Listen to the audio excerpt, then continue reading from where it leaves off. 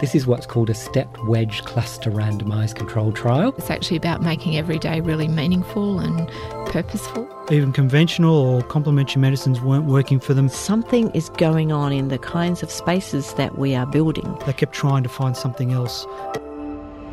Think Health on 2SER 107.3.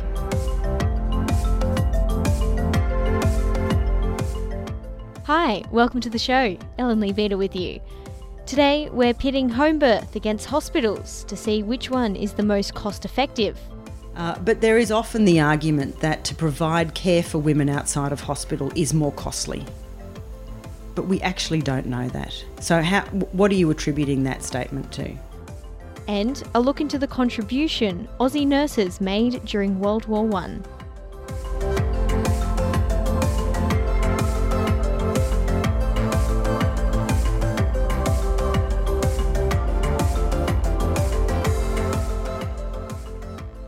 But first on the show...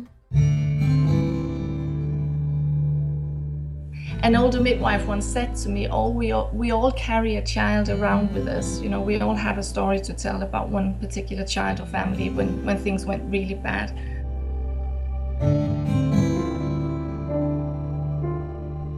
Birth is rarely as easy or straightforward as you'd like it to be.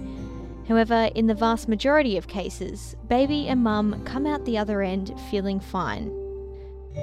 But what happens when your birth plan goes south? And suddenly what was meant to be an uncomplicated birth becomes an emergency. And I thought, is that so? Because we don't talk about that very often.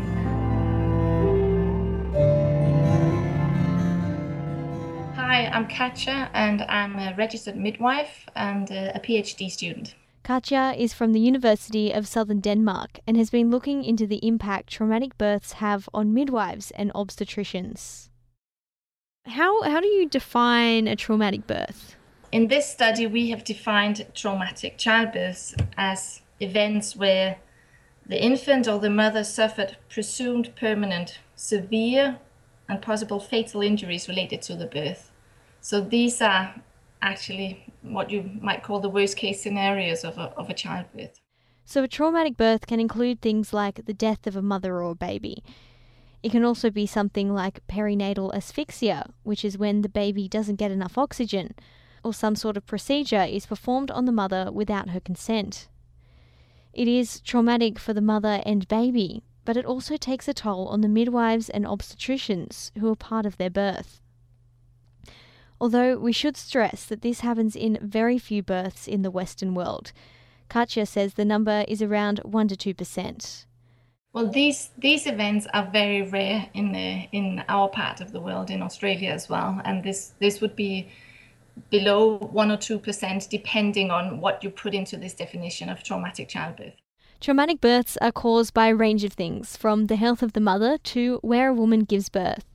Katja says it's important to emphasise that traumatic births don't necessarily come from error. No, I think it's very important that we remember or emphasize that not all traumatic births are caused by error. And far from all events can be easily distinguished in error or non-error. So when we work as healthcare professionals, although in our part of the world we are highly educated and highly trained, and we work evidence-based and so on, still we have to, in every clinical situation, make an estimation or assessment of what is the best thing to do in this particular case. And being that none of us are able to look into the future, sometimes we find out in retrospect that we could have done something differently and it might have had a different outcome then. Rachel Smith is a midwife and lecturer at the University of Technology, Sydney. She says that women are more likely to experience a traumatic birth if they don't have a good relationship with their care provider. We do know that women who birth within the system and also women that don't know their caregiver are probably more at risk of traumatic birth experiences. We know that women who are able to know their care provider, build a trusting relationship with them, are more likely to be satisfied with their birth, regardless of the outcome of the birth. Katja has surveyed over 1,200 midwives and obstetricians to find out about their traumatic birth experiences. She found that a third of those who were present at a traumatic birth felt guilty afterwards. What is one of the main findings is that more than 1/3 agreed that they would always feel some sort of guilt when thinking about the event. And this could even be in cases where no blame was placed because they had done nothing wrong. Interestingly, 50% said it made them think about the meaning of life. I think also another main finding is that as many as 50% agreed that the traumatic birth had made them think more about the meaning of life. And this tells us that the healthcare professionals involved are affected not only professionally, but also at a personal and even existential level, I suppose you could say. But does this translate into practice? Well, yes and no. Well, actually, 65% agreed that they had become a better midwife or doctor after this event. So they take some kind of learning with them, which I suppose is a positive thing. But maybe we have not been able to see what kind of learning is this, or maybe is that just, again, some kind of meaning making for themselves, because at least something good had to come of this. At least I learned something and I won't do this particular thing again. But others in the interview study said, well, you cannot transfer every learning experience because the next birth is a different situation. Rachel agrees and said midwives and obstetricians will often dwell on a traumatic birth. She says they often lie in bed at night thinking, what if? There wouldn't be a midwife or an obstetrician or anyone that works in around birth that hasn't had sleepless nights around, could I have done something differently? Was it something I did that made this event occur? Those sorts of things that wake you up in the middle of the night. The ongoing trauma could in part be because of the poor support offered after a traumatic birth. Both Katja and Rachel criticise the ad hoc approach to debriefing following a traumatic birth. I think this varies, and in some departments they're probably better at taking care of offering support. But what we found in this study is the general picture is that the midwives and obstetricians feel that they don't get as much support as they probably would like, and that there is a certain sort of professional culture that we're trained to be able to deal with this, and we have no place to turn really to find more support. Usually the system will provide a method of debriefing around that traumatic experience, but that's not always done overly well, and given the way that the structure of the system, that you may be exposed to this traumatic event and then not be on duty again for another 2 days or 3 days, and you come back on night duty and you miss the debriefing meeting. So there's not always a great process of ensuring that some debriefing and some supported reflection occurs around these traumatic situations.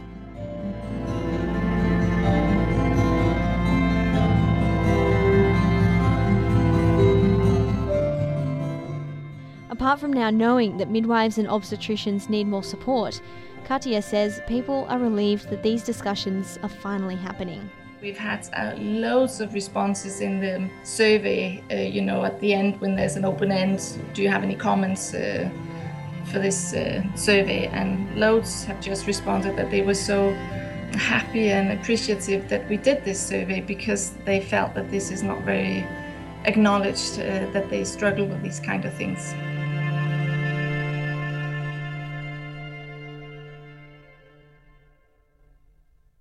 Coming up next, how much does the place you give birth in cost?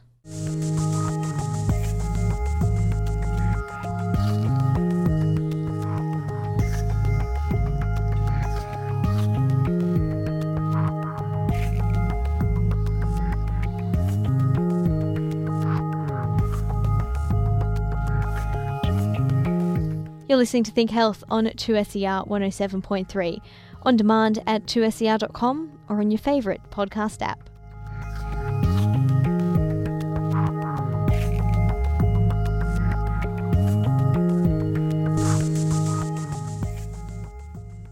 Could encouraging more women to give birth at home save taxpayers money? Overseas studies costing the place of birth seem to think so, but no one has crunched the numbers here in Australia. Midwife Vanessa Scarf is the project coordinator for the Birthplace in Australia study at UTS. She's looking at the comparative costs of giving birth in domestic or hospital settings in New South Wales as part of her PhD. Vanessa spoke to Ninah Kopel. We need to, as well as we can, quantify the cost of giving birth in settings that are out of hospital to add weight to the argument that these are not more expensive settings when appropriately provided for women.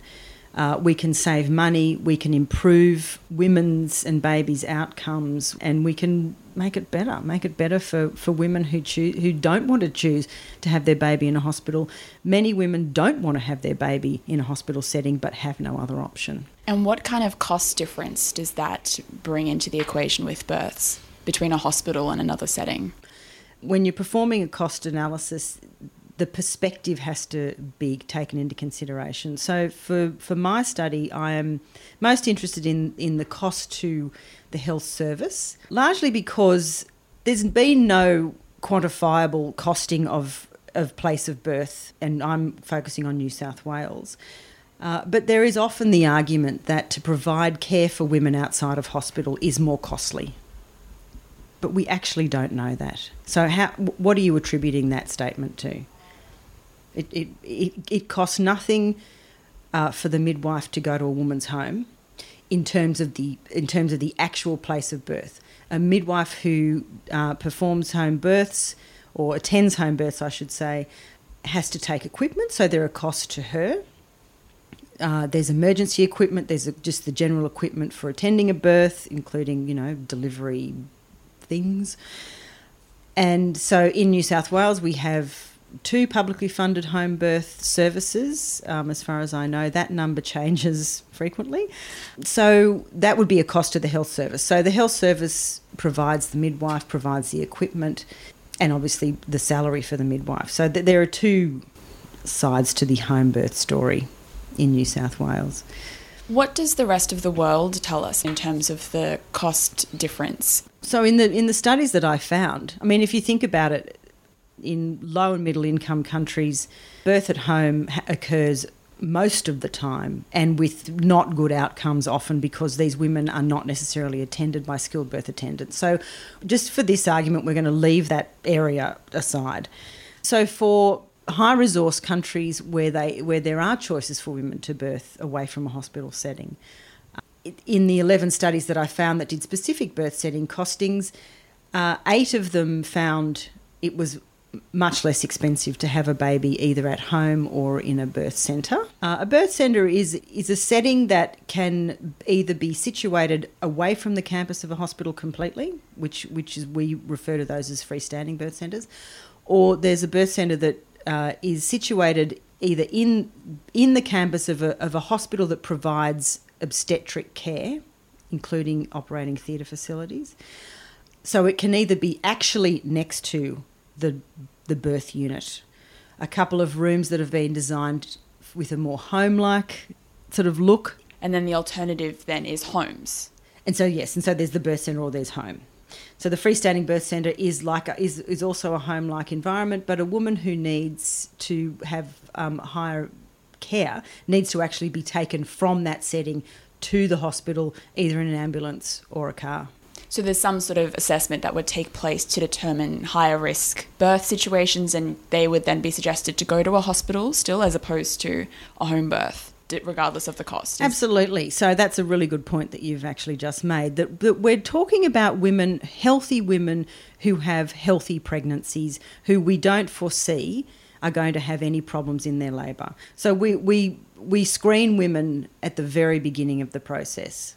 And ideally, these women are looked after by the same midwife throughout their pregnancy, and they remain healthy. We know that there are many issues that can arise during pregnancy, including short and long-term health conditions like diabetes, blood pressure issues. So those women, even if they start in a home birth or a birth centre, preferred setting will be referred to the hospital if they become unwell. How many women are currently deciding to have their babies at home? Only around 0.3 to 0.4% of women actually have their babies at home with a midwife attending. And we don't include the women who accidentally have their babies at home because they didn't plan to have their babies at home, and they are of varying risk status, for want of a better term. So we always want to look at women who are healthy and at low risk of any pregnancy or medical complications. So you're talking about the cost to the public purse, but from an individual's perspective, does it cost more to have your child in your home? Are there things you have to buy or things to prepare that you wouldn't have to do if you were going to a hospital? Yes, and that also depends on the kind of service that you have available to you. So if you're engaged with a publicly funded home birth model, there may be some equipment that you may have to purchase. And look, I'm not entirely sure about this. Many women like to give birth in a pool. So some women may need to purchase the birth pool to have in their house. It may be provided by their midwife. These are small details that I actually don't know yet, but I will be finding out. But women who engage in a privately practicing midwife pay them a fee like they would pay a private obstetrician. And these midwives now have Medicare scheduling benefits, but there is still an out-of-pocket cost as there is to engage a private obstetrician. Going forward with the research that you're doing, is the goal to develop a collection of numbers you can then take to government to show them the cost benefits? That's definitely what we hope to do.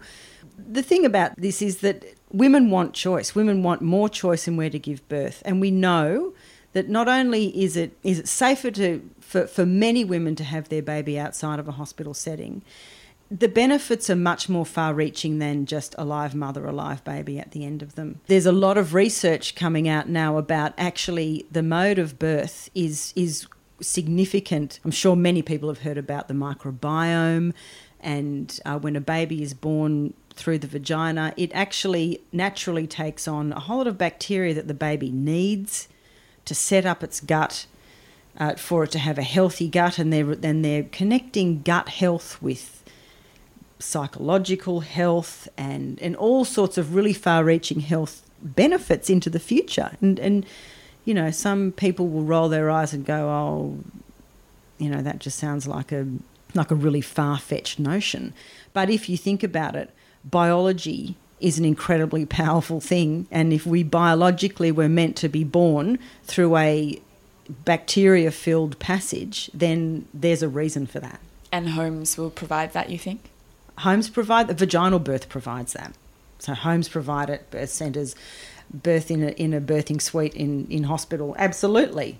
So when we're talking about mode of birth, there are many far-reaching consequences. The mother's psychological reaction to her birth experience, you know, it can be very impactful on their health going forward with their baby. Ninah Kopel speaking there to Vanessa Scarf. You're listening to Think Health on 2SER 107.3.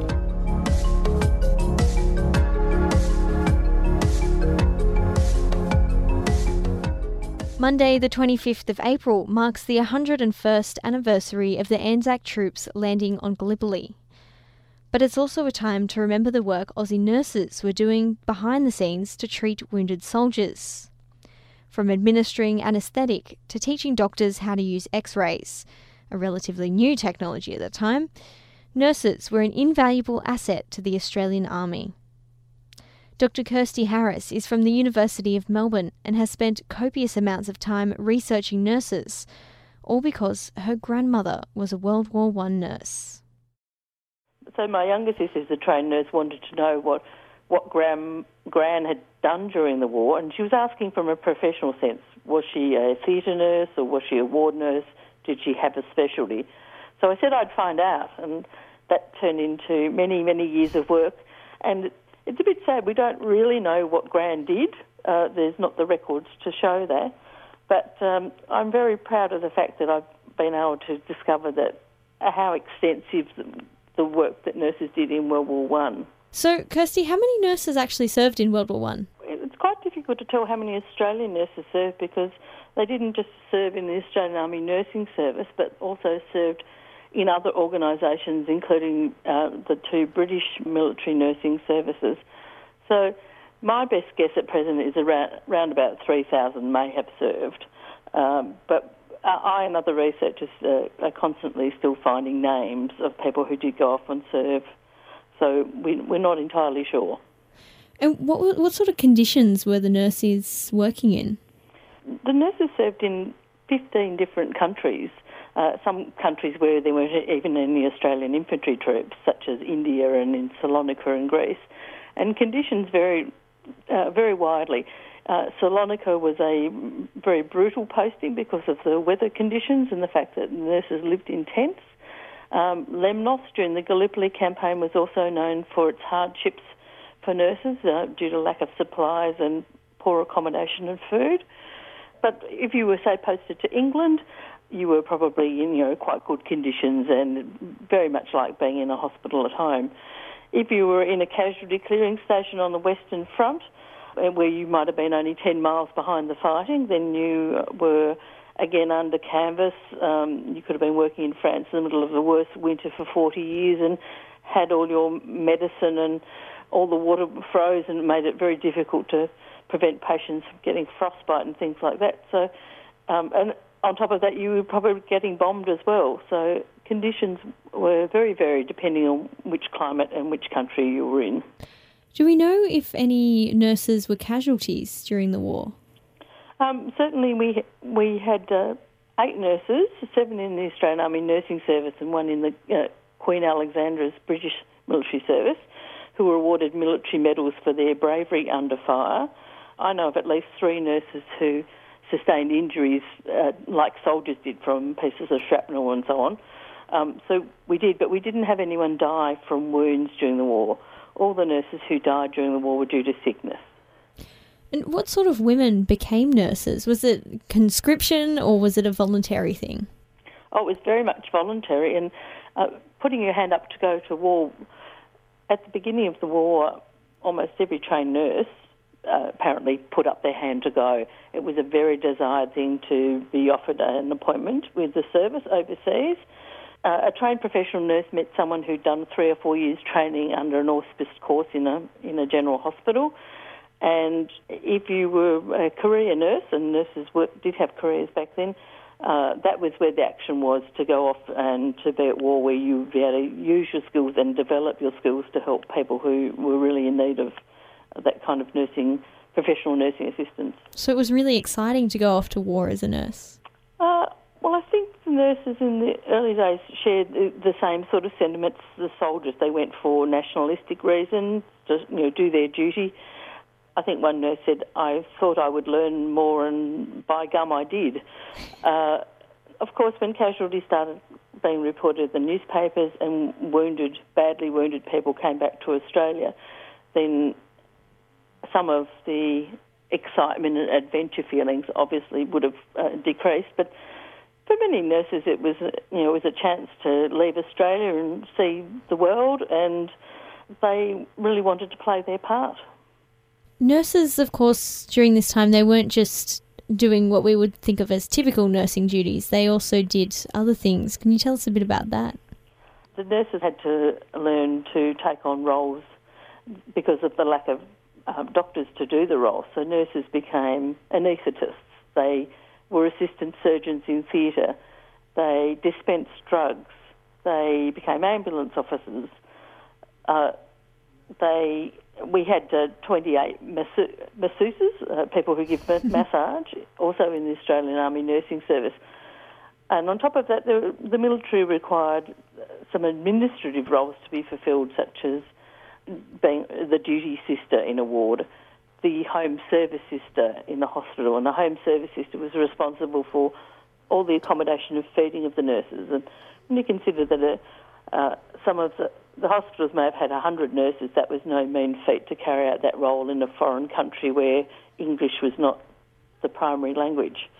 So there were lots of ways that nurses use their skills, particularly their management skills, because management was a key skill of nurses' training back in those days. A lot of the things you mentioned there, they're things that doctors would typically do in a hospital. Where were all the doctors at this time? During the war, of course, the need for doctors grew exponentially, and many doctors, of course, were included in the regimental staff of the people that were fighting at the front, and so doctors were killed. And as doctors killed, and there were more and more patients, particularly from wounded patients and from patients with illness, then the demand for doctors grew across the world. And so many doctors were called into service who were quite young and straight out of university, and others who were perhaps elderly country doctors or even retired who weren't familiar with modern hospital practices, perhaps had never seen an X-ray machine. So trained professional nurses who were very up with all the medical techniques were obvious choices to replace those people. Were there any female doctors at the time? Australia did have a number of female doctors that went to war, but none of them were employed in the Australian Imperial Force, in the ARF or within the Australian Army Nursing Service. The Director of Medical Services in Australia said he didn't want female doctors, so our female doctors who wanted to serve went overseas and served with the British forces or with other organisations. In fact, some female doctors started their own hospitals where they employed only other female doctors. I think the feeling at the time was that they wanted female doctors to stay back in Australia and look after people in Australia while the male doctors went overseas to the war. Dr. Kirsty Harris from the University of Melbourne speaking there about the impact of nurses in World War I.